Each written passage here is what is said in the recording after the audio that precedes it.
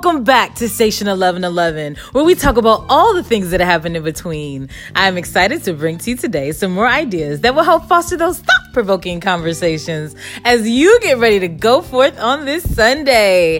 Happy Sunday, everybody. I got my good girlfriends here with me today to do the Station 1111 podcast. So I want to call to the stage right now. I got Miss Laisha Hardy on the line this morning, and I also have Chantel Harley in the house. So we are just going to have like a girl to girl conversation. You guys hold on to your socks because I'm pretty sure this is going to be amazing. So ladies, it is 2019. What are we doing in 2019 that is going to be just fabulous? And how are we going to bring to the stage some growth and elevation? What do you guys think? What are some of your goals this year? They're nervous, guys. It's fine. So funny. Well, this one's over here chuckling in the corner. You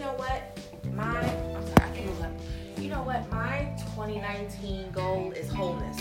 Oh, I like that. Yeah. So just whatever that looks like.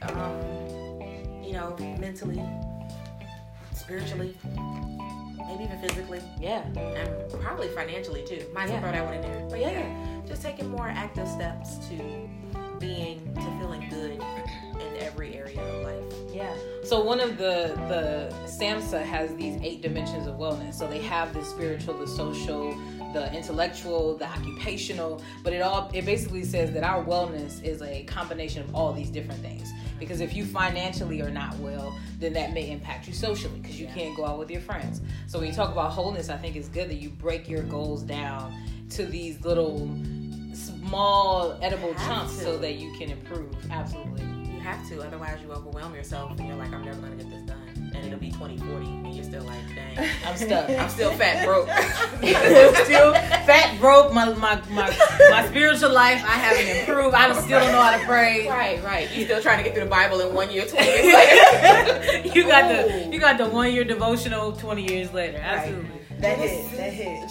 Chapter 8 for 3 years. I did a 40-day devotional, and I'm still doing it 3 months later. So. Yeah, bless you. I'm gonna get done. You got this. Almost. 2019 is my year. Almost. You know what? But the 9, what does the 9 mean in the Bible? The 9 represents divine completion or something like that. Or Because 8 is new beginnings. Yeah. 7 is completion, like finalization. Yeah, so that makes sense. Yeah. Look at you, you deep. Yeah, I love me some numbers now. You better go ahead. Do you read the book of Numbers? Never. Wait. I've never read I'm about to do that. I'm going to do the book of Numbers. Wait. You haven't gotten there in your 365 days. Complete the Bible in 100. I only did Psalms and Matthew. So Chantel, what about you? What is 2019 for you? I will say for 2019, it looks more like me loving myself more. Amen. Ooh, I like this for you. Oh, shush. But not necessarily just like, just being happy being single, because I'm absolutely fine with that.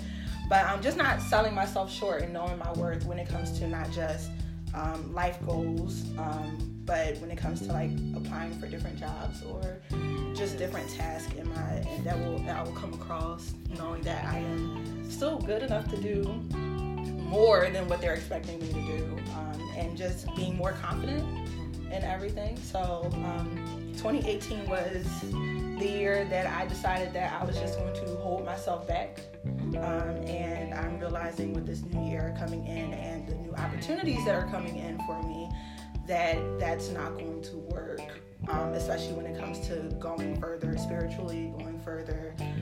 But would you really, I don't know, would you say that she actually like held herself back in 20? Because you applied for the job. So shout out to Chantel on the Station 1111 because she just got a new position. Yes. Not just a new job position, but also a new position within the church. So would you really say that 2018 you held yourself back? Well, when I think about it, a lot of those things didn't happen until the end of 2018. Wow. So it was a step forward to moving out of my comfort zone and a step forward to putting more of myself on the table instead of just holding back, because my original plan was to stay in my position for a couple more years because it was easy, and I felt myself being stagnant and staying the same. And even though that looks different for multiple people, like they were like, oh, you got a good job, like, is that really stagnant? Yes, because I knew it wasn't work that was challenging me.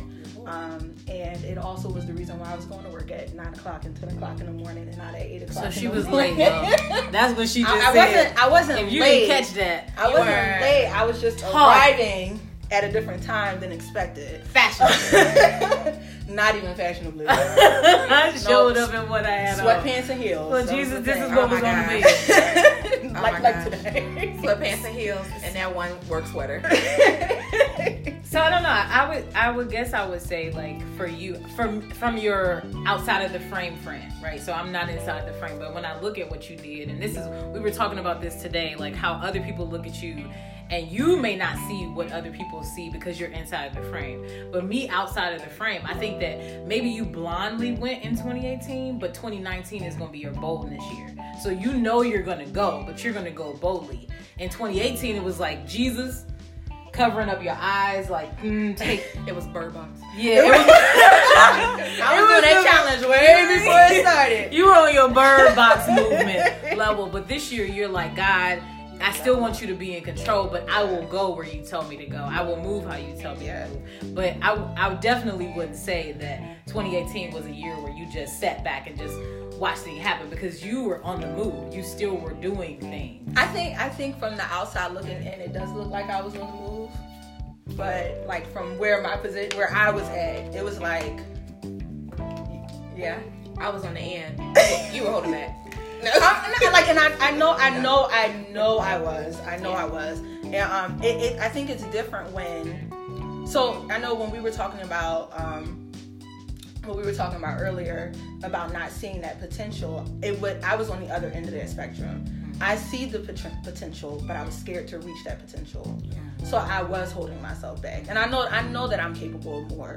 I know, and I think that's where my frustration came in at, because I knew that there was more that I was supposed to do. And even with working with the youth at the church, the only reason why I was there today because I knew that I was supposed to be there.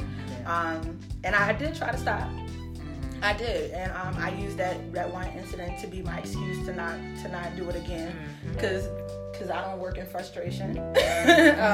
So I will find excuses for me not to do something. So for me to stay in my position, I'm not gonna lie, before accepting this position, for like 3 seconds, I was like, do I really want to accept this offer, or do I want to go ahead and move forward? So I think that by making that decision a week before the new year to go ahead and accept that position, it has helped me to realize that you need to stop being afraid, and especially if you're trusting God, you need to stop being afraid.